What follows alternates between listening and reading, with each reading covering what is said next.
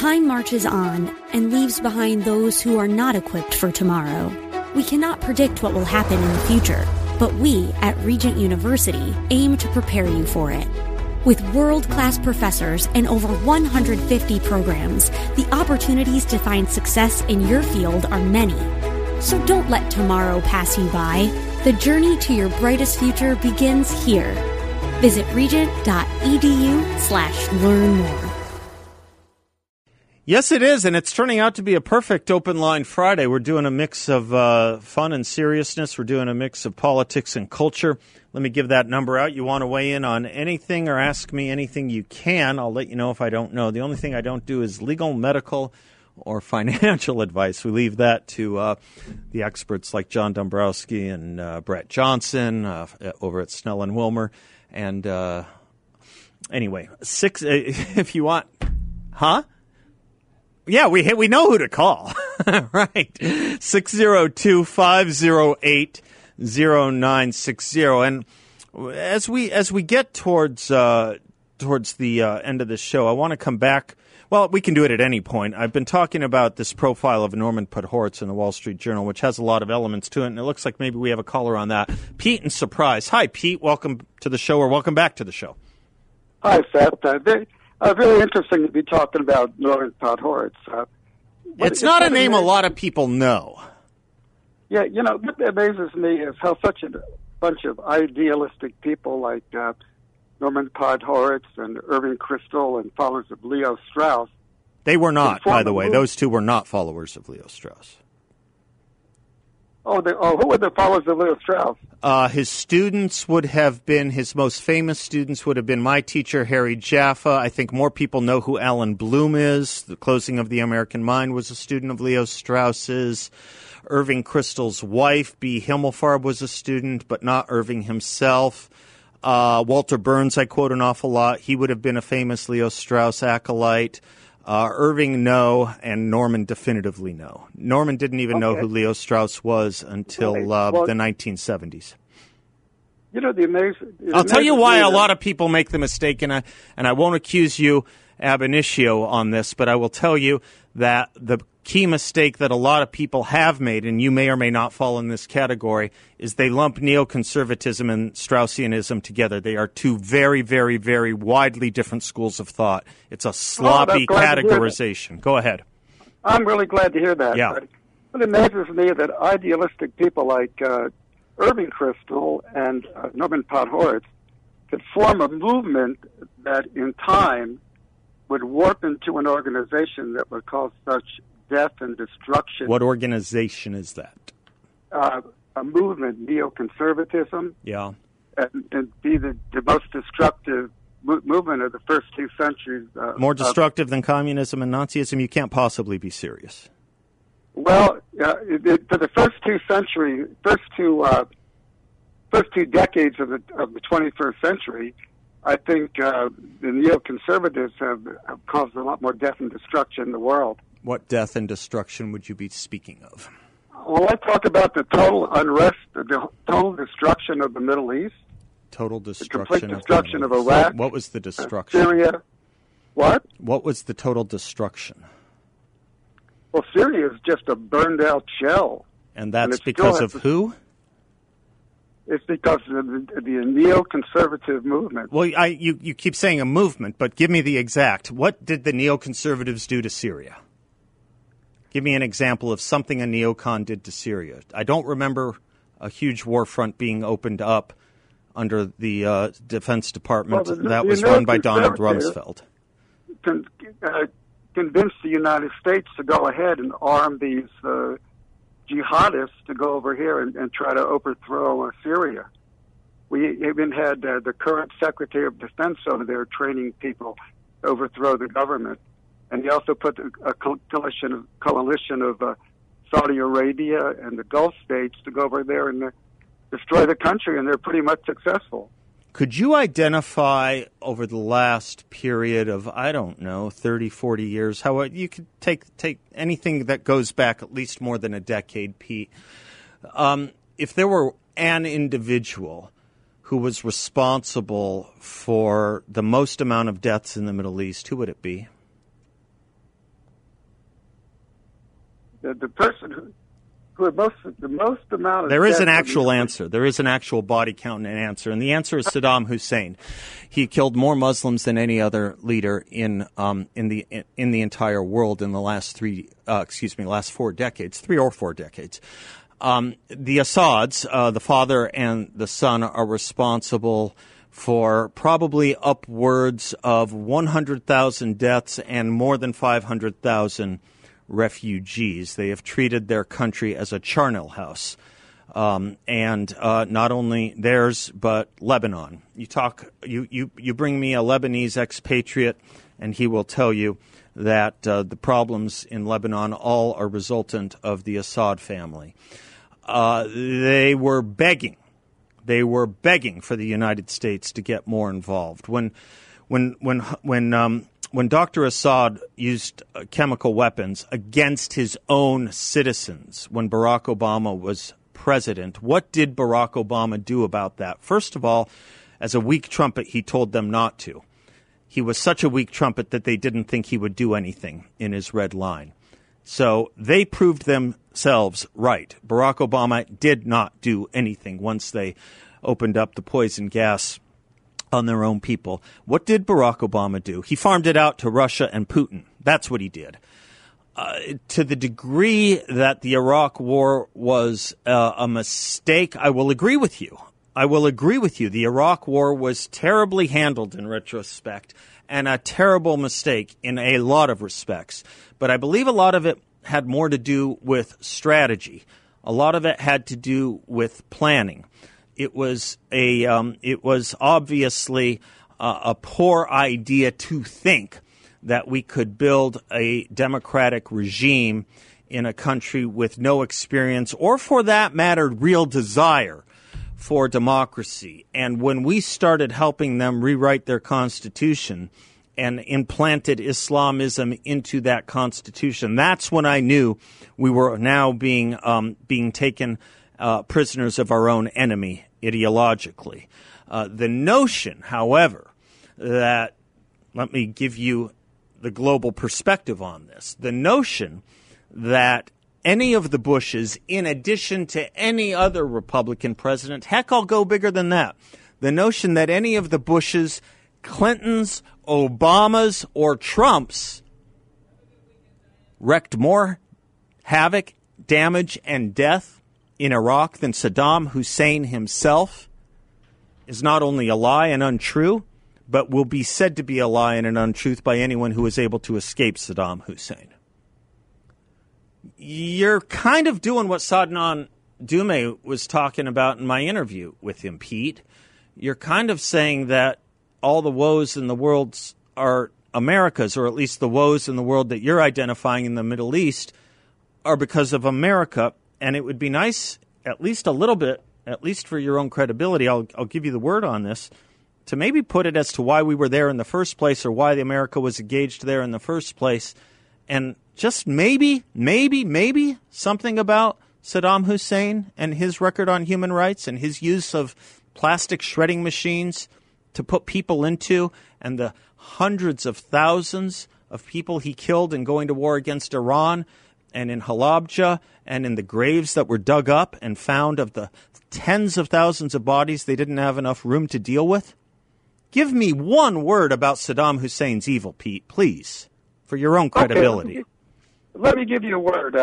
When Saddam Hussein fought that long war, remember, they had the Islamic Revolution in Iran, and shortly afterwards, Saddam Hussein attacked Iran. Iran didn't attack Iraq. Iraq attacked Iran. That's correct. Who was America's ally during that war?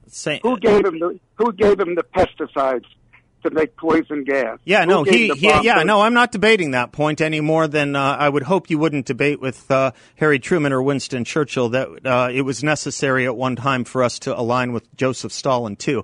That's just silly, childish history, Pete. I'm trying to get you to quit blaming America. I gave you the opportunity to blame Hussein. It was pretty easy. I gave it to you on a silver platter. I said, give me one word negative about Saddam Hussein, please. And of course, you had to take it to America. Pete, this is our concern. This is our concern. When when we initially went into Iraq in the Second Gulf War, I have the pictures, I have the signs. There were large portions of that population that at that time did welcome us. Not the entire country, but large portions of it. Large portions of it. And the Kurds still consider us their only ally. You know why? Because they wanted someone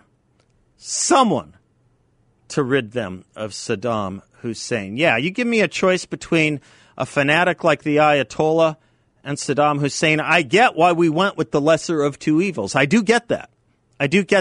That's serious foreign policy. It happens. We don't always align with someone who's the equivalent of the United States president to fight wars. That's called foreign policy. This isn't kindergarten, Pete. And that's why we would align with Joseph Stalin to defeat Hitler and then do our best to take on the Soviet Union. Happened in the Middle East too, brother.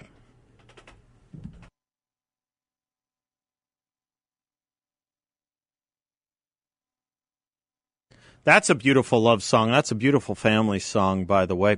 Man that hath no music in himself, nor is not moved with the concord of sweet sounds, is fit for treason, stratagems, and spoils. The motions of his spirit are dull as night, and his affections dark as Erebus. Let no such man be trusted. Mark the music, says Shakespeare in The Merchant of Venice. Yeah, I mean, if we're going to talk about that's on music, let me go back to foreign policy in America for a second. If we're going to talk about our mistakes, fine. I'm happy to talk about them. We made a lot in World War II. We've made a lot in a lot of wars.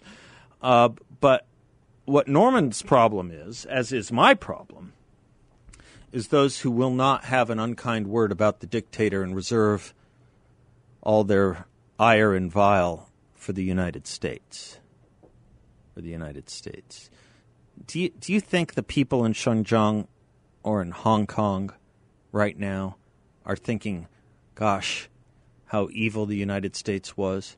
I mean, it was a remarkable thing Donald Trump did with the Middle East. Remarkable. Just as it was a remarkable thing Ronald Reagan did with the Soviet Union. Remarkable. Things people said could not be done at the same time while the left was calling them warmongers.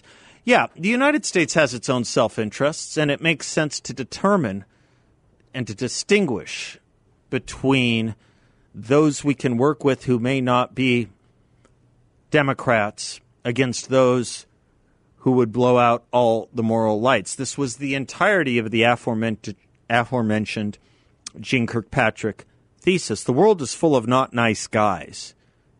But can we distinguish between authoritarian regimes and dictatorships? Can we? And if we can, and there's a war, who do we side with? Do we side with the authoritarians who are trying to suppress Marxist communism and Nazism? You bet. That's why we have aligned with some not pretty people over the years to fight worse people. The only way to change that equation, by the way, there's two ways.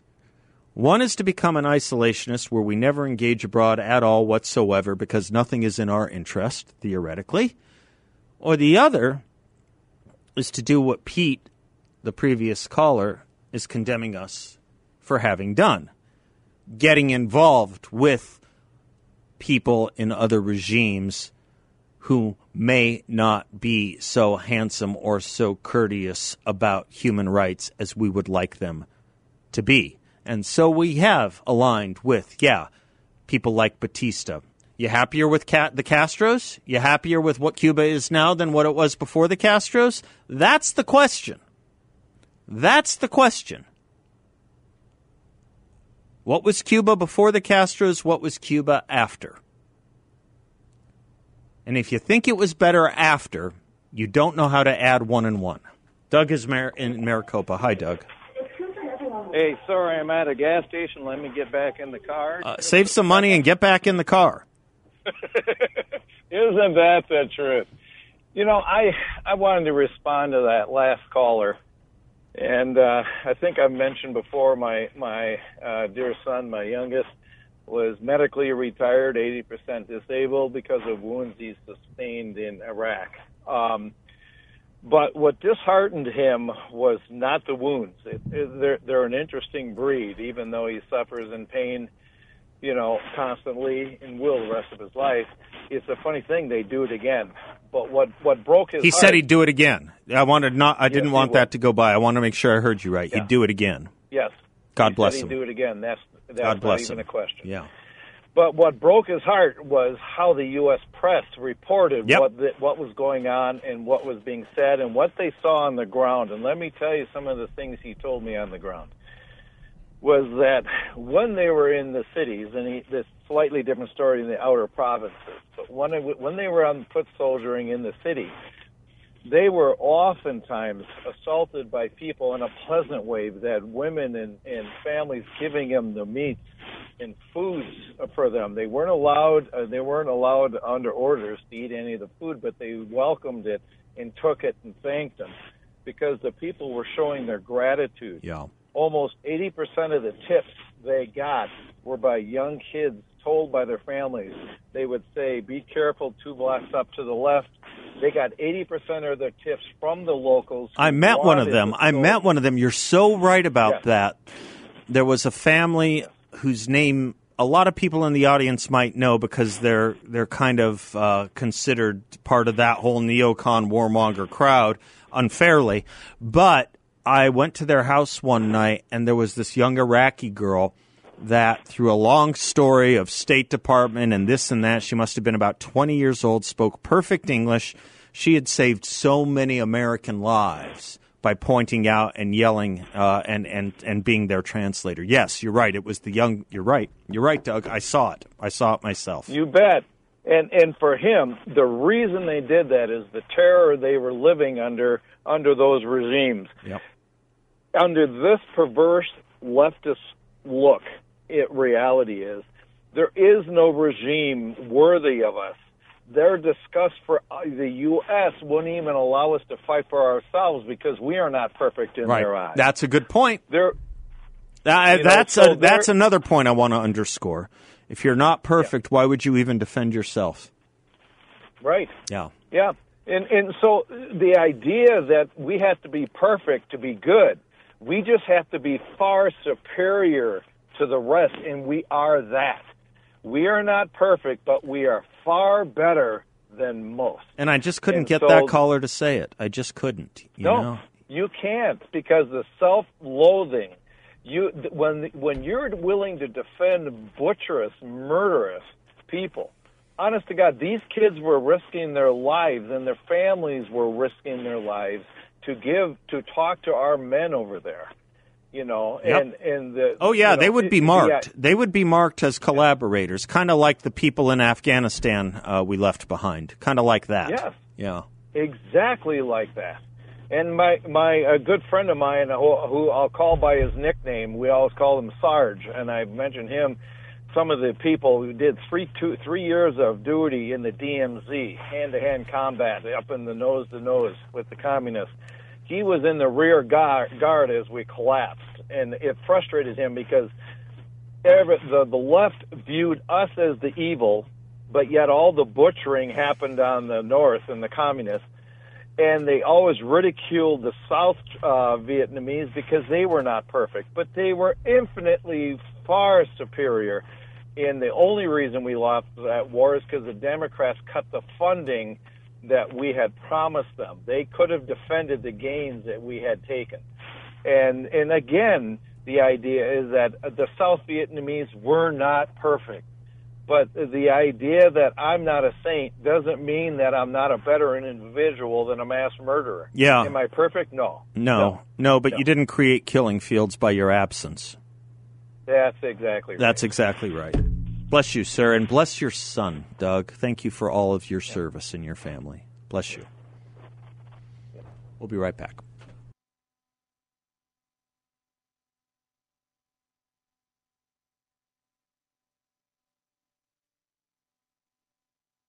Welcome back to the Seth Leibsohn Show. Open lines Friday, 602-508-0960 as we head into our anti-penultimate segment. Jim is in Phoenix. Hello, Jim.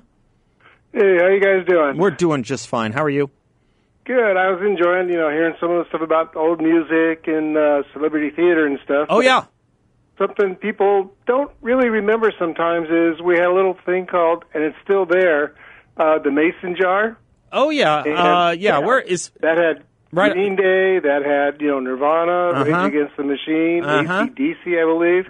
That and the Rhythm Room. I think of the Mason jar not Rhythm Room, Rebel Lounge. Rebel Lounge. Went from there you go. Mason jar to the Rebel Lounge. But it's not around anymore, the Mason jar, is it? It's not around anymore. No. It just changed owners, and they renamed it. Okay. Same place, same little spot. Oh, fun.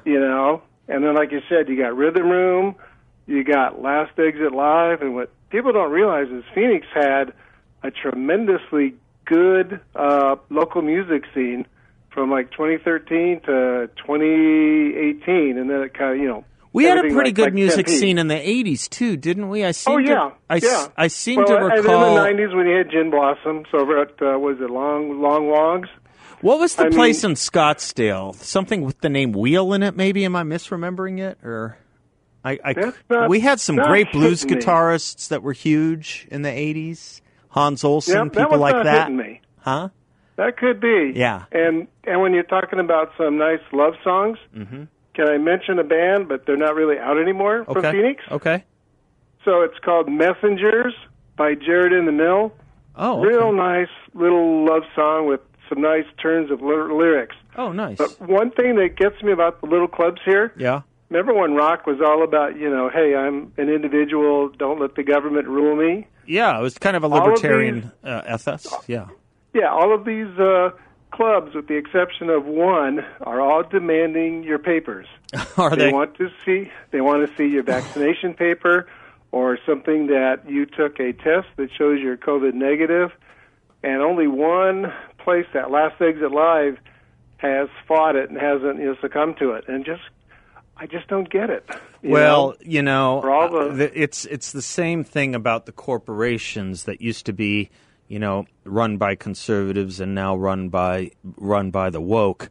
It's the same thing. These managers and these general managers and these owners, they've been put in some kind of weird panic and fear. I saw Phoenix Children's thing was shut down recently, a Phoenix Children's theater, if not technically that, one like it.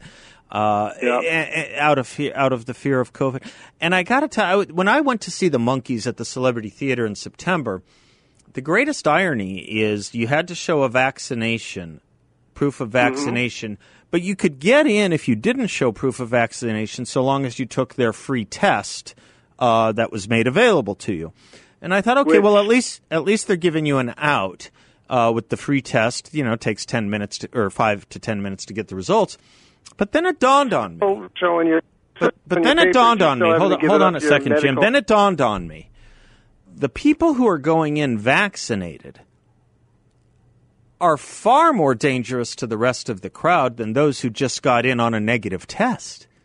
Because the vaccinated may very well have or be communicating the virus where the people who just tested aren't.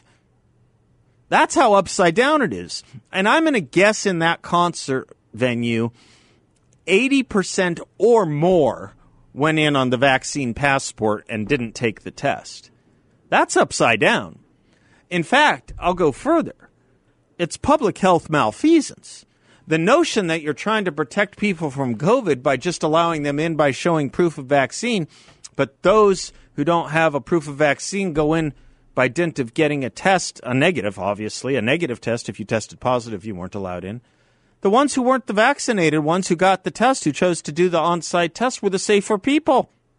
There is no guarantee a vaccinated person doesn't have COVID and can spread it, or that a vaccinated person can't obtain it, attract it, get it. None. It's public policy malfeasance, public health policy malfeasance. Yes, sir. Last word. Yeah, it makes no sense. Yeah. Messengers by Jared. I'll check him out. I'll check him out. There was a short story once that Woody Allen wrote called Nefarious Times We Live In. I think that we could call that this. Couldn't we? Couldn't we call this that too? Nefarious times we live in. Confusing times. Malfeasant times we live in. Maybe that's what I would write. Malfeasant times we live in. Yeah, just because a general manager comes up with an idea doesn't mean it's a very good one. In fact, what most of these ideas are really bad ones.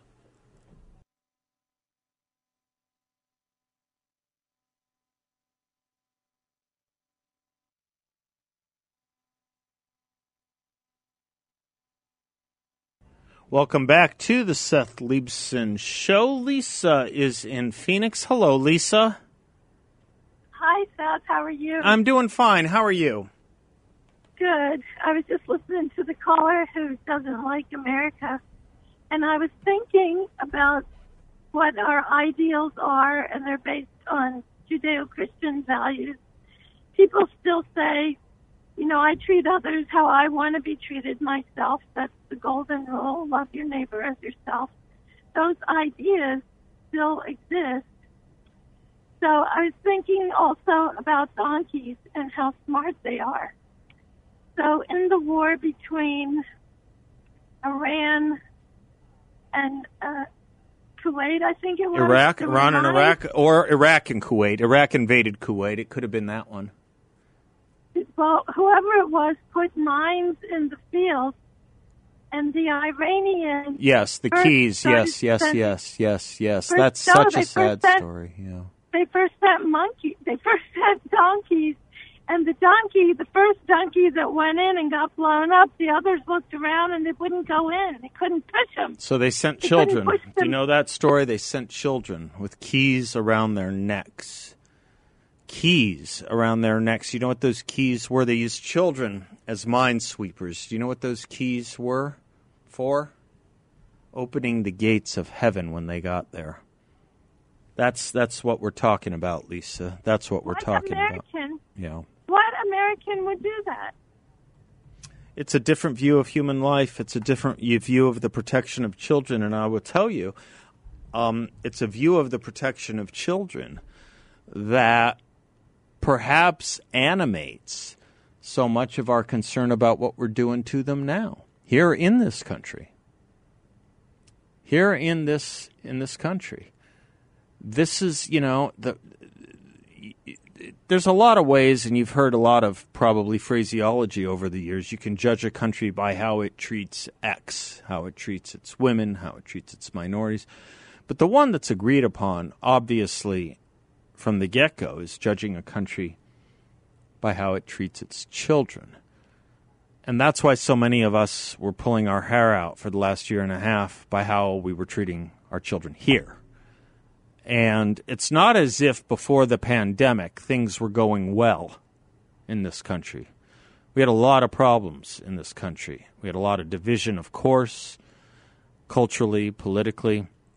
And we had a youth crisis even before this, the incoming pandemic, even before the advent of COVID. And then what we decided to do, against all evidence of this disease not really affecting them, at least not any more than most things that affect children, not affecting them as much as, say, the horrible problem of drowning, which affects them more than COVID. You saw nothing like doing to children to protect them from drowning that we did with regard to COVID. The argument changed once we realized that COVID really doesn't hit our kids that hard. The argument changed. Remember what the argument was? Well, they can transmit it to grandma and grandpa or their parents. Think about what that does to the psyche of a child. You must wear a mask. You must not go to school. You must not play with your friends. And we had responsible people in medicine and psychology and psychiatry telling parents to keep their children from playing with others. We had seemingly responsible people saying that. and that they must be separated and masked, and if they congregate, just for a little time outdoors. And even now that the schools are open, where we put separators between the children at places like lunch. We don't even do that with adults who go out to restaurants in places like California, where they require a mask. There's no dividers between people or masks during eating, even in California or New York. But we do it to children today still. Aside from physical abuse and torture, what's the worst thing you can do to a child? Mental, psychological abuse. Implant fear into them. You look at all the analysis that exists on how children learn from literature, fairy tales. Yes, of course there are dangerous things in there, but all those dangerous things are put in a context that children can understand and appreciate and know what the heroism is in defeating them. There is no such context for children when it's come to COVID. None. There's no context. We have become a society that has become afraid of its children. We have turned a society of probably more normalcy than any other society in the world, though problemed, though troubled, though with youth crises. We have turned that society into some kind of Stephen King Children of the Corn culture, where we fear our children and told our children we fear them. Every revolution eats its own children, the old French philosopher said. But that's the incomplete sentence of that line. The full sentence is, like Saturn, every revolution eats its own children. Why did Saturn eat his children? He was afraid of them. What do you say about a society that fears its children? The most precious gift that anyone can have. Think on that a little bit. Think on that. There's a reason that ideologically rigid governments create youth movements. There's a reason. They are easily manipulated for purposes of causing problems. And as Hannah Arendt said, beware the adults who play out their politics on the children's playgrounds. It won't end well. I'm Seth Leibson. We'll be right back.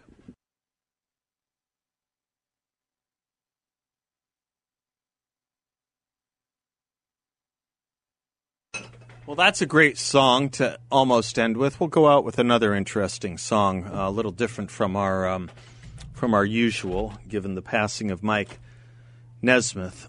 I was quoting earlier with Lisa just a few moments ago what we say about children and how they learn.